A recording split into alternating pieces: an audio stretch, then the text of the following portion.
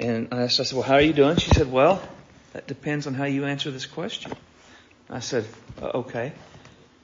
She said, I was talking to Melissa and she said, y'all had service today and I know I saw a video where you were standing out in the parking lot and you were saying that there was ice and the snow and there was not going to be a service.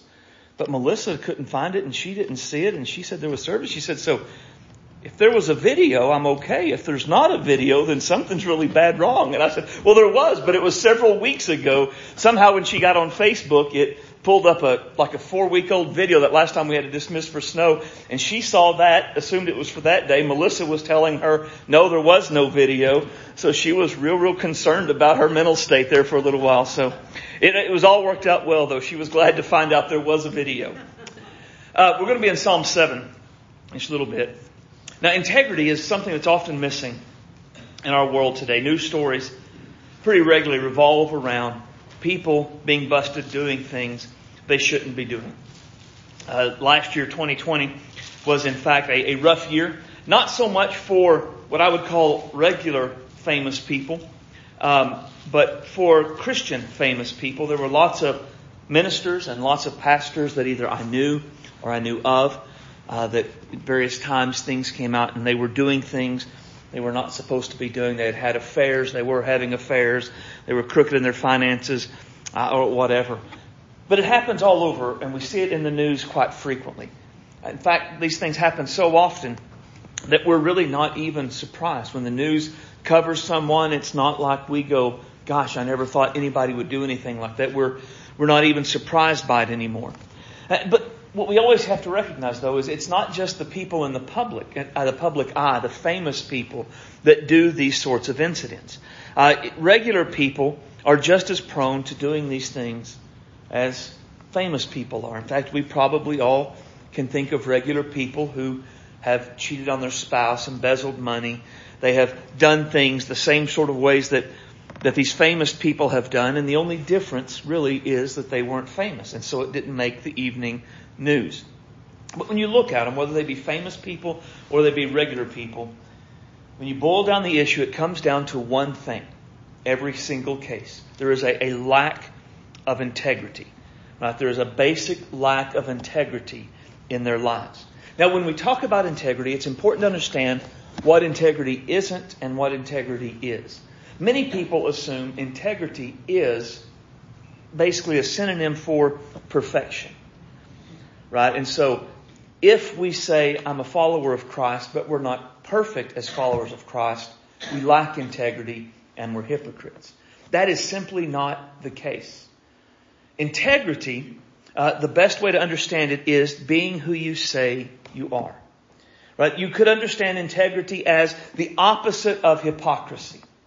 Right? So if we say, I'm a follower of Jesus Christ, but we fail to live up to that standard sometimes, that doesn't make us hypocrites. That makes us humans who are pursuing Jesus Christ, but fail to live up to the standard He has set and the standard we want to live up to ourselves. A hypocrite, on the other hand, is someone that really doesn't even want to live for Jesus, but they want others to think they are living for Jesus. Right? The essence of a hypocrite is someone who is putting on a show. They in their heart, there is no desire, no real outstanding really want to live for Jesus, but they want you to think they live for Jesus. They want the public to think they live for Jesus. That person is a hypocrite. So integrity is being who you say you are. Right? Integrity is being the same in public as you are in private. Right? If you act one way at home, where you can just be you, and another way out in public where people can see you and will think differently about you, you may have a lack of integrity. You may be a hypocrite. But if you're essentially the same, you have integrity. You're not a hypocrite. Integrity is being the same when you're at home as you are when you're on the job. It's being the same when you're surrounded by people you know as you are when you're surrounded by people you don't know. Right? So again, if living in Guyman, I act one way because this is who people think I am and who I'm supposed to be, but then I go off on a vacation to the other side of the country where nobody knows who I am and I live in a vastly different way, then I probably am a hypocrite. I probably lack basic integrity. And it will come out at some point in my life. But if I'm the same person in whether I go to Los Angeles as I am when I'm in Guyman, then I probably have integrity. I probably am not a hypocrite. The psalm we're going to look at tonight, Psalm 7, it deals with the issue of integrity and how important it was for David and what it did for him in his life. So open your Bible to Psalm chapter 7. Should be page 416 in the Pew Bible. And when you find that, I'm going to ask you to stand to honor the reading of God's Word. We'll look at all 17 verses. O Lord my God, in Thee do I put my trust. Save me from them that persecute me. Deliver me, lest He tear my soul like a lion, rending it in pieces while there is none to deliver. O Lord my God, if I have done this, if there be iniquity in my hands, if I have rewarded evil to him that was at peace with me, yea, if I have delivered him that without cause is mine enemy, let the enemy persecute my soul and take it. Yea, let him tread down my life upon the earth and lay mine honor in the dust. Arise, O Lord, in thine anger. Lift up thyself because of the rage of mine enemies, and awake for me to the judgment that thou hast commanded. So shall the congregation of the people compass thee about for their sakes, and therefore return thou on high. The Lord shall judge the people. Judge me, O Lord, according to my righteousness and according to mine integrity that is in me. O let the wickedness of the wicked come to an end, but establish the just. For the righteous God trieth the hearts and reins. My defense is of God, which saveth the upright of heart. God judgeth the righteous. God is angry with the wicked every day. If he turn not, He will whet his sword, and he will bend his bow, and made it ready. He hath also prepared for him instruments of death. He hath ordained arrows against the persecutors. Behold, he travaileth with iniquity, and hath conceived mischief, and brought forth falsehood. He made a pit, and digged it, and is fallen into the ditch which he made. His mischief shall return upon his own head, and his violent dealing shall come down upon his own pate.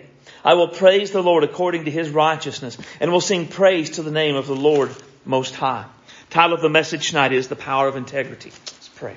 Heavenly Father, we love you tonight. You are great and awesome, worthy of our praise and worthy of our devotion. Guide us tonight and help us to lay aside the cares of life we may have brought in. Let our hearts and minds be centered and focused upon you.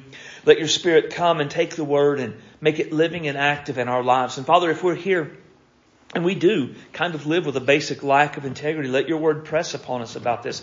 Let your word convict us and show us where we err and what we need to do. Father, if we do live with integrity, then Lord, let your Spirit take the word and encourage us and strengthen us and help us to keep on. Father, in a world filled with compromise, in a world where people are rarely who they say they are, let us be lights that shine brightly for Jesus. Let us be different for His sake because of what He has done in us and is doing through us and for us. Make us men and women of integrity that people know we are who we say we are. We are disciples of Jesus everywhere we go and in all we do. Fill me with your Holy Spirit. Give me clarity of thought and clarity of speech. Help me to speak your word and your ways for your glory. We ask in Jesus' name and for His sake. Amen. But you may be seated.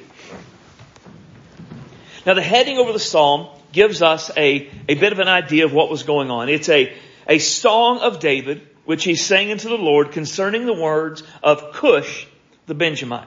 Now we don't know much about Cush the Benjamite, but from this psalm we can learn a few things about him. We know when Saul was king, he had people seeking to find and kill David. He had people spying for David, spying on David, and who sought to gain favor with Saul by informing on David. And it seems that some of those who informed on David to Saul made stuff up about him. Right? So it wasn't, because think about it. From what we know of David's life, if they had told the truth, there would have been nothing to report.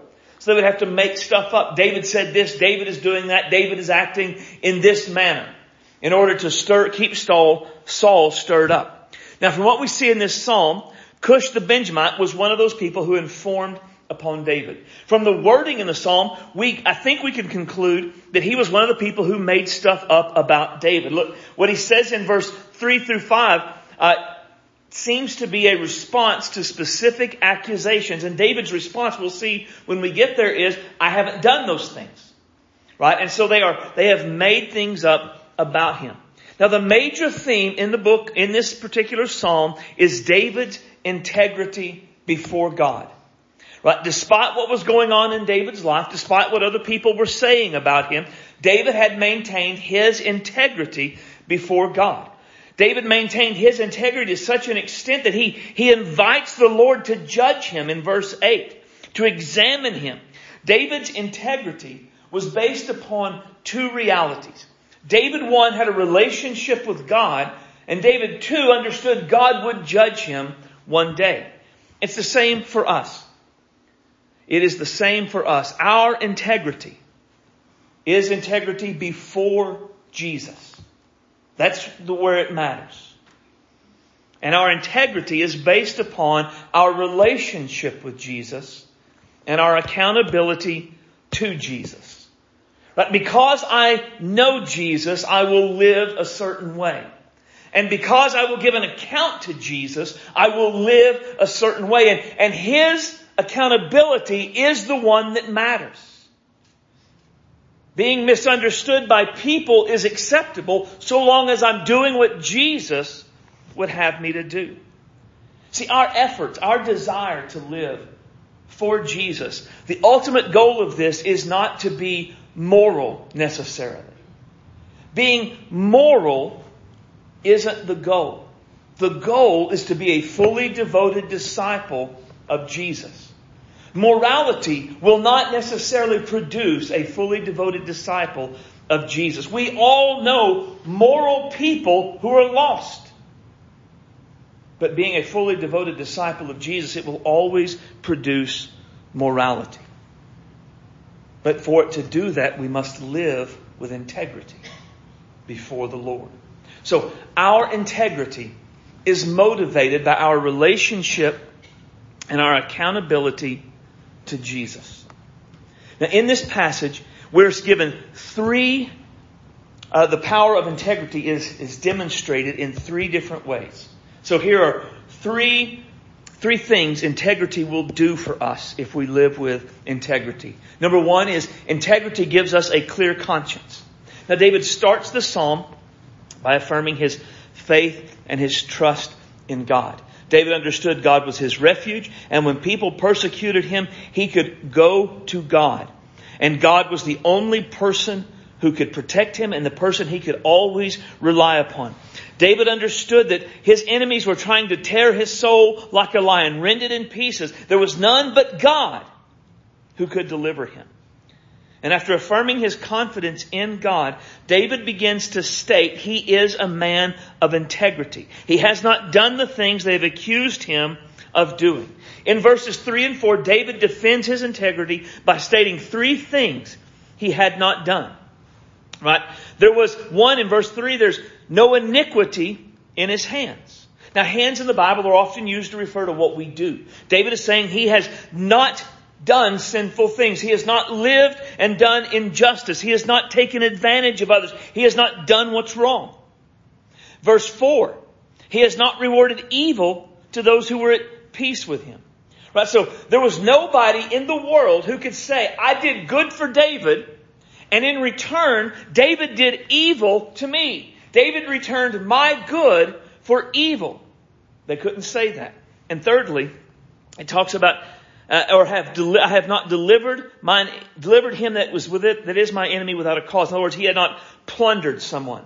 David had not just found someone and attacked them and made them his enemy for no reason.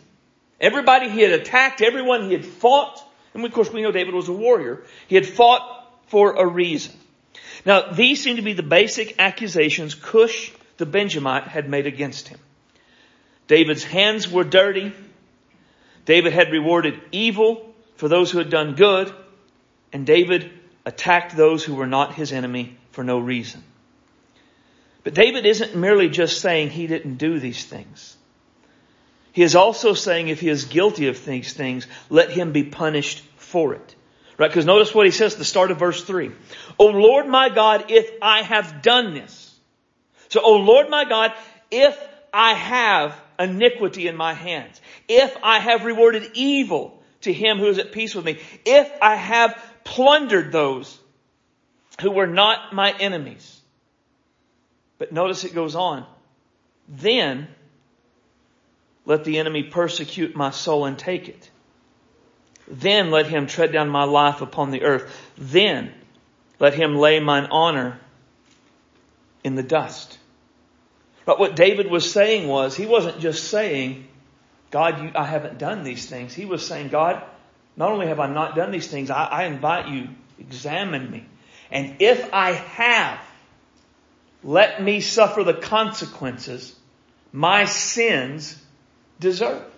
That's a bold statement. I mean, that is a bold statement for David to make. David's conscience, or David's integrity, gave him a clear conscience. To such an extent, he said he would be willing, if they could prove it, bring forth an actual witness. And if I've done it, punish me according to what the sin deserves.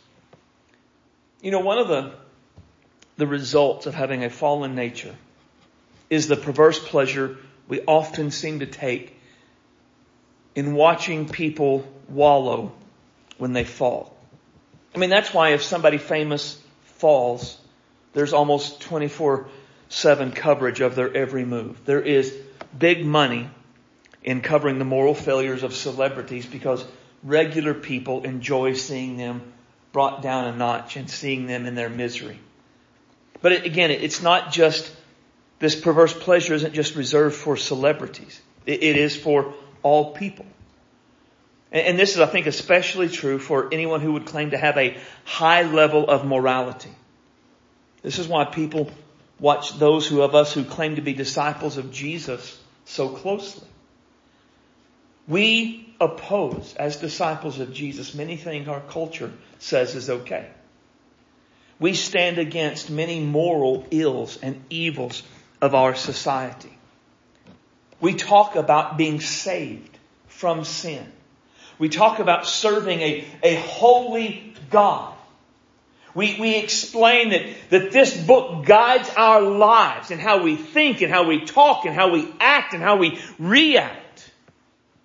And so people naturally watch us to see if we do what we say we do, if our walk matches our talk. And at times, as Christians, we push back and say, well, that's not fair. I'm not supposed to be an example. I'm just a disciple. I'm just a Christian and I'm not perfect. And so I'm not anybody's example. But what we have to realize is Jesus expects our walk to match our talk as well.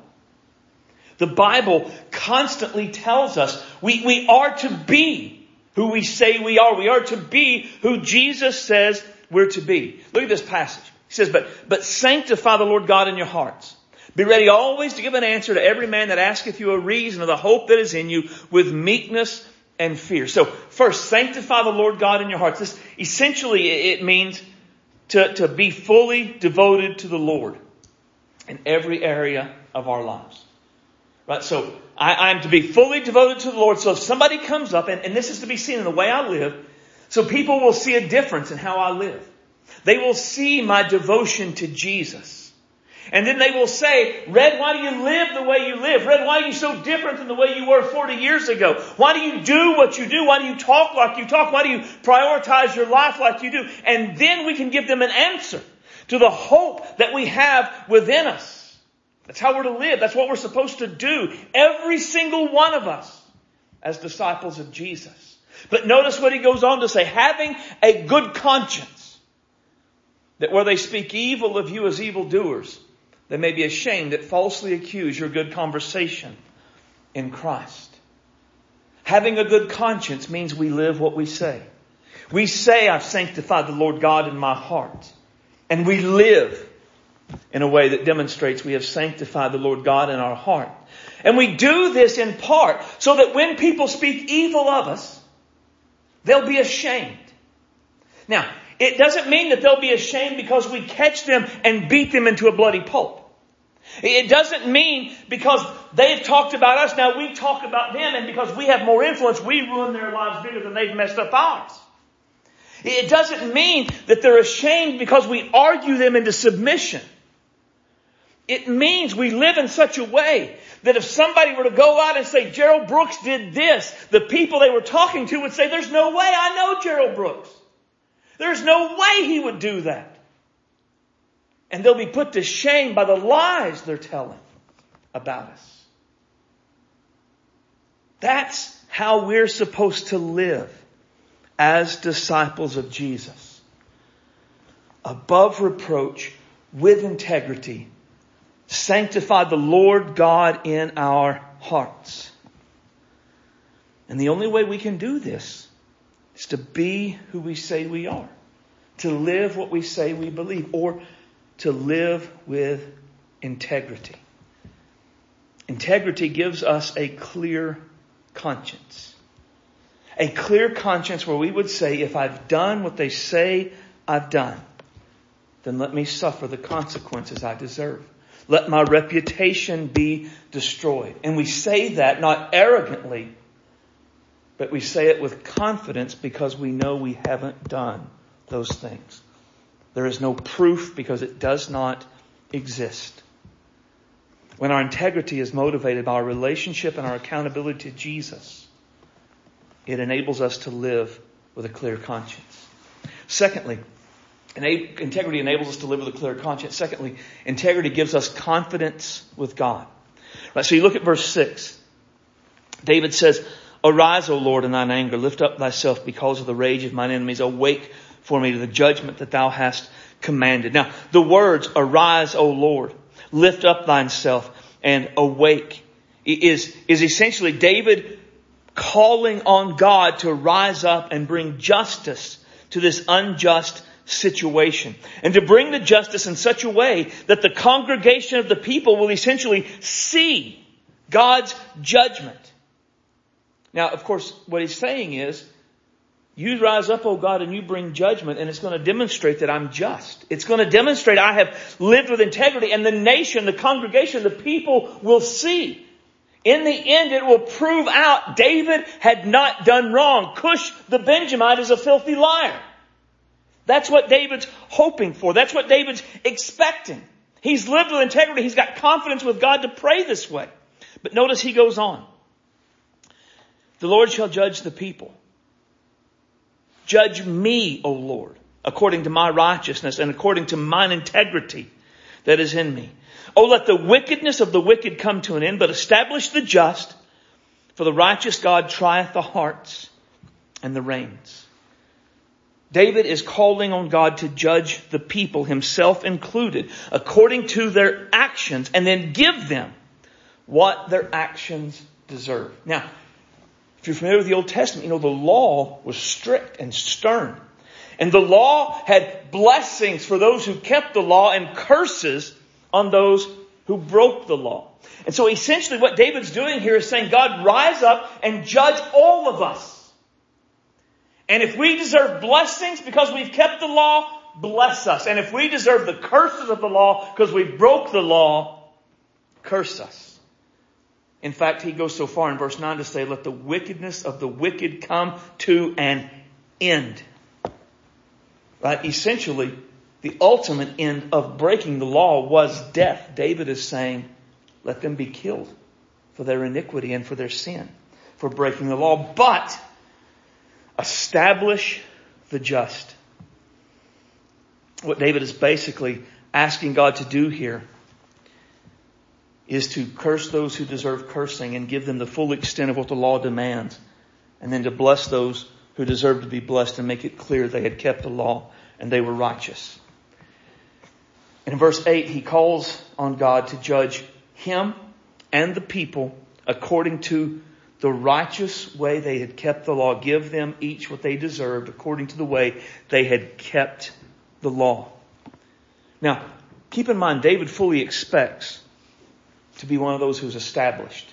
He expects at the end of God's judgment, if he does this, that David will be standing. He will be established, and it will be evident to the congregation that he has done what is righteous. David is confident. He has lived according to the standards of the law.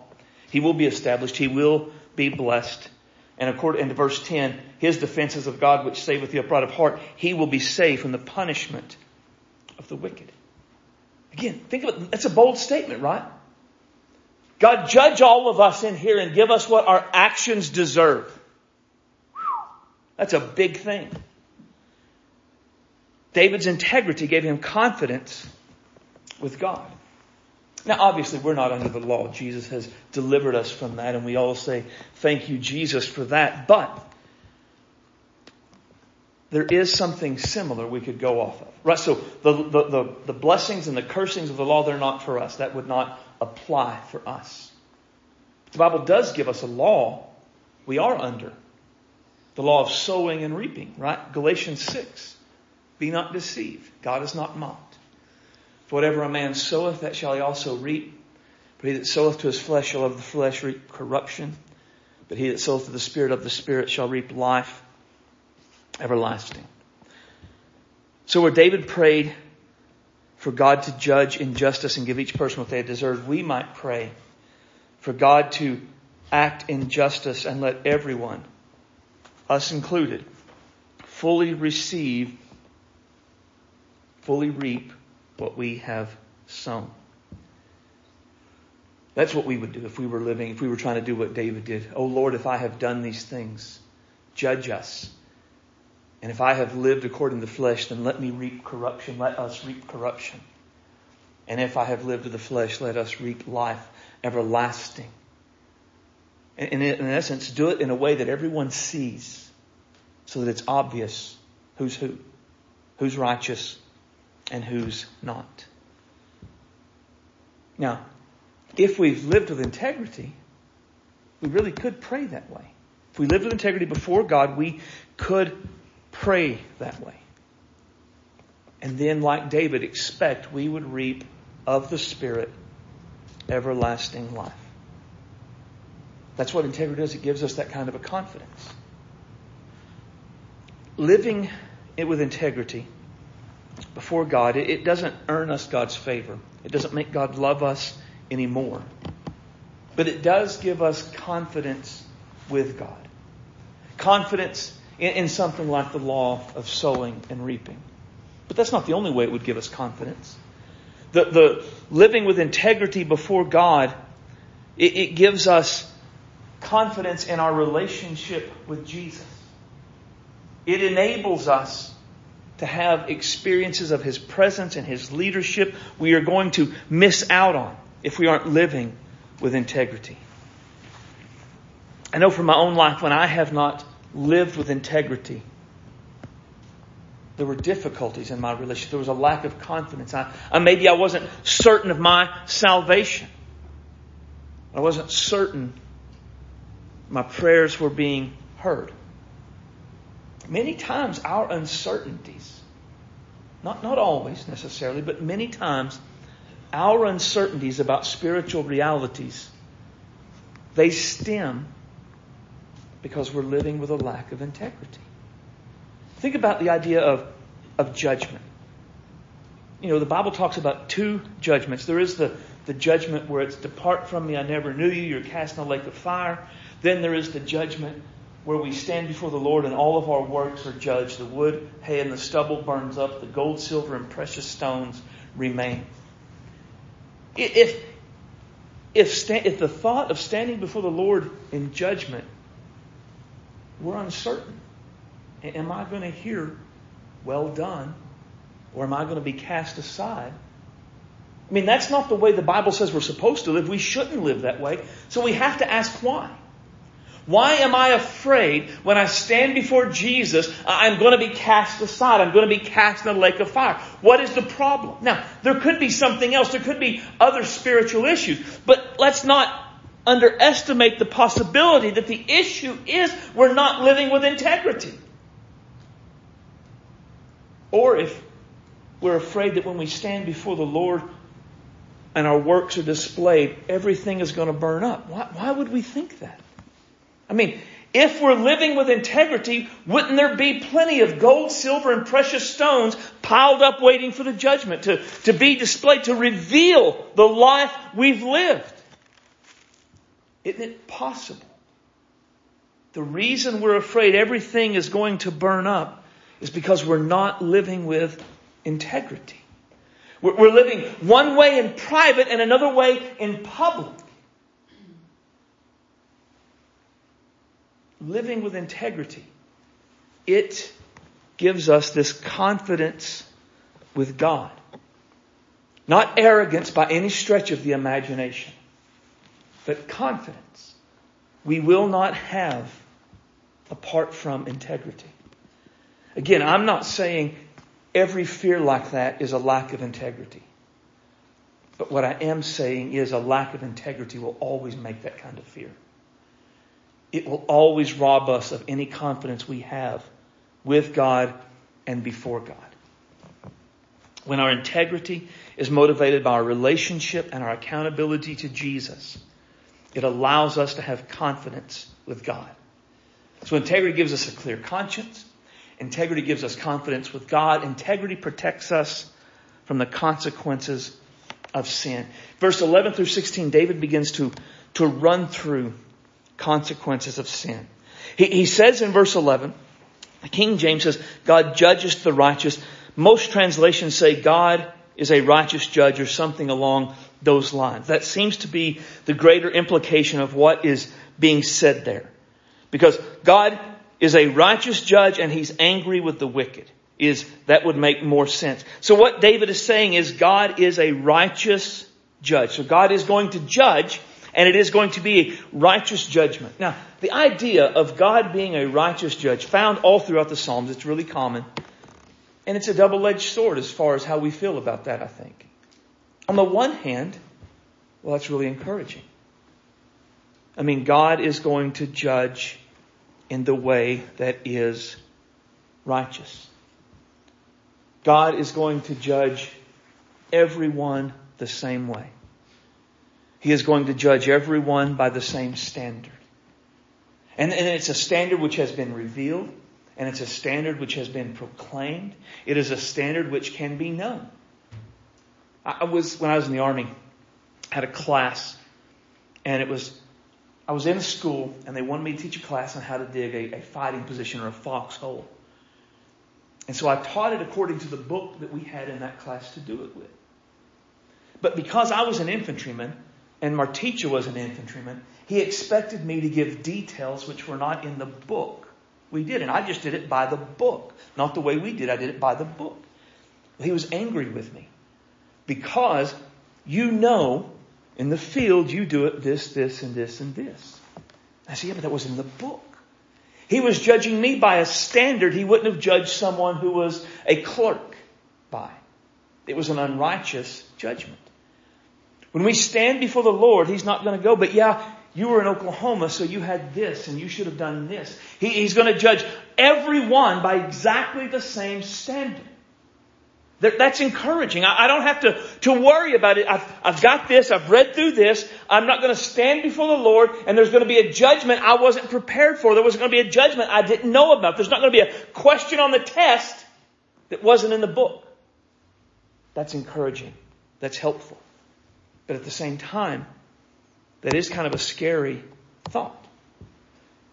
God will judge humanity, the sin of man, in an absolute and a just way.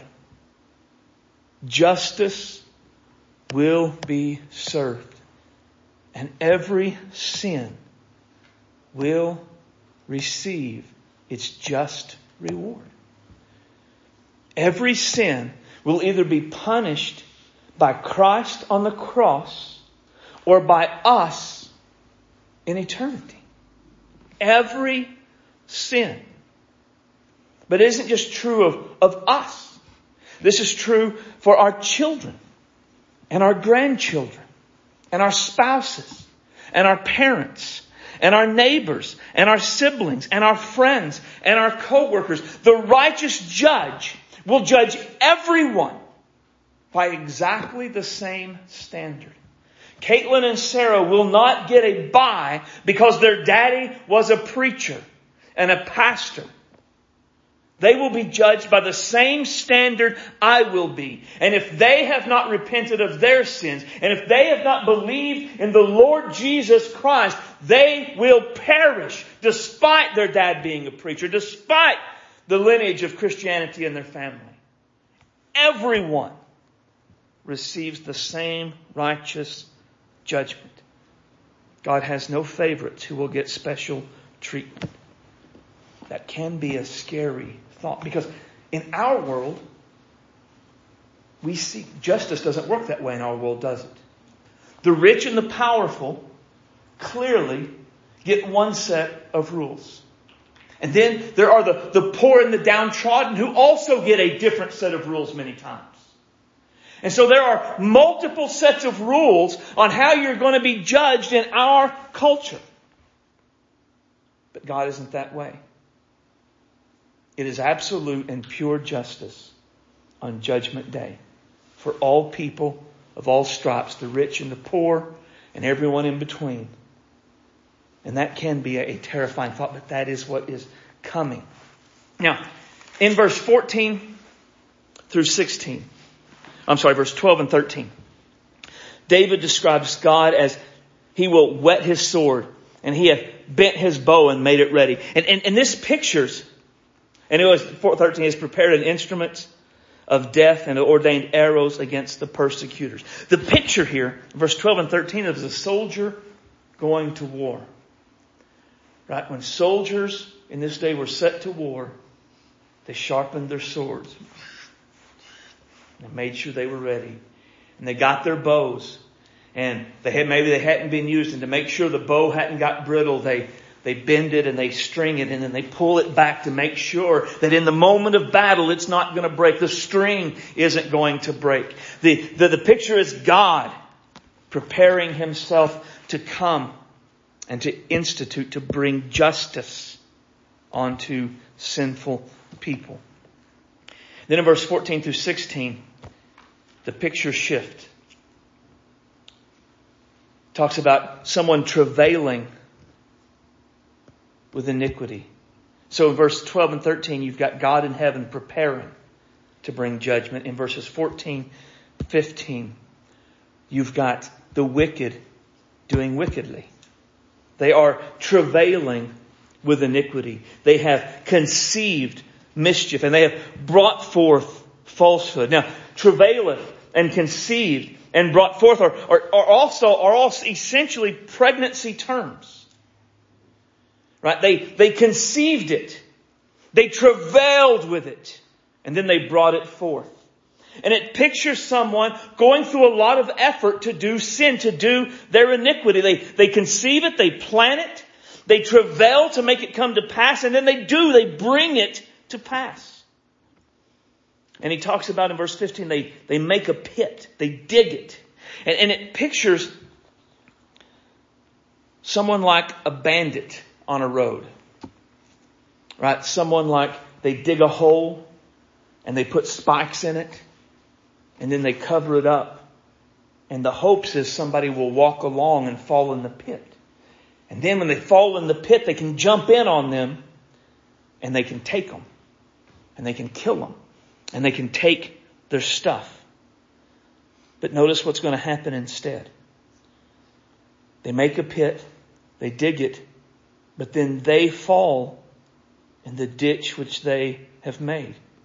His mischief shall return upon his own head, and his violent dealing shall come upon his own pate. And it's just a picture of different ways of sowing and reaping. They've sown this sin, and now they're reaping the consequences of the plotting and the mischief. And the point for us is if we live a life of integrity, we won't fall into the ditch we have made.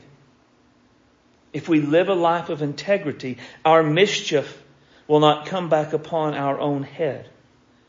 If we live a life of integrity, our violent dealings won't come down upon our own pace. Now, this isn't saying if we live a life of integrity, we won't have problems. We will. It is saying if we live a life of integrity, we will not reap of the flesh destruction. Right? When I was a young preacher, I was very self-righteous. Terribly self-righteous. I'm often ashamed at how bad I was. And when I would see someone, particularly a preacher, fall into sin, it would anger me. Anger me to the level that my anger was sin itself and how self-righteous I was in it. But now that I'm older, I understand the story of the woman caught in adultery better. You know the story, the woman's caught in adultery. They say we ought to stone her. That's what the law said. Jesus says stone them then. It was without sin. And they departed. Which way? From the oldest to the youngest. The youngest were still really self-righteous, but the oldest, a little more aware of their own depravity. So now when I see someone fall like that, it's not a quick jump to stone them. I think there, but by the grace of God, go I. Right? And I grieve. I grieve for them. I grieve for their church. I grieve for their family. And I desperately, I don't want to be that guy. I don't want to be the guy who dies. And after my death, they find all of this horrid sin I had hid all of these years. I don't want to be someone who destroys my marriage, hurts our church. I don't want my kids to go off at some point and be like, I believe, but then my dad, look at what he did. How could I believe in God after that? I don't want to be that guy. But here's the key to that. Don't be that guy. Right? If I don't want Kelly to leave me because I've committed adultery, there is a key to that. Don't commit adultery. If I don't want all of this horrid sin to be found after I die, there's a key to that. Don't live in horrid sin while I'm alive. That's the point David is making here. If we don't want to reap the consequences of a hypocritical, sinful life, there is a way around that. Don't live a hypocritical, sinful life. And if we live with integrity, we'll be spared the consequences from our sin. Because it won't be there to come falling down upon us. When our integrity is motivated by our relationship and accountability to Jesus, it will protect us from the consequences of sin. Now, this passage has spoken very clearly and very sternly about those who don't live a life of integrity. But, and this is the good news, it holds out hope for us. Look at the first of verse 12. If he turn not, there is a way to be spared from the consequences of sin. It is to turn to God from our sin. Part of the righteousness of God's judgment is God turning from pouring out His judgment upon us after we've repented and believed upon the Lord Jesus Christ. The book of Jonah is such a great example of that. God was going to pour out a righteous judgment on Nineveh. And Jonah walked through the city and preached a message. And the people, from the king to the least, turned and cried out to God for mercy. And what did God do? God showed them mercy. That was a righteous judgment of God to spare them on that day. If we have not lived with integrity, if we have lived hypocritically, if we have lived in sin, it's bad. It is. I don't want to undermine it. But there is a way out. And that is to turn. To turn before it all falls down. To turn before Jesus comes back. To turn before it's too late. Jesus is calling us. Come unto me, all ye that labor and are heavy laden, and I will give you rest. Come unto me. And so that's what we must do. God will spare us. God will give us mercy and grace if we will turn to Jesus instead of continue down the path of our sin. If you live a life of integrity before God, keep it up. The world needs more people of integrity, just in general.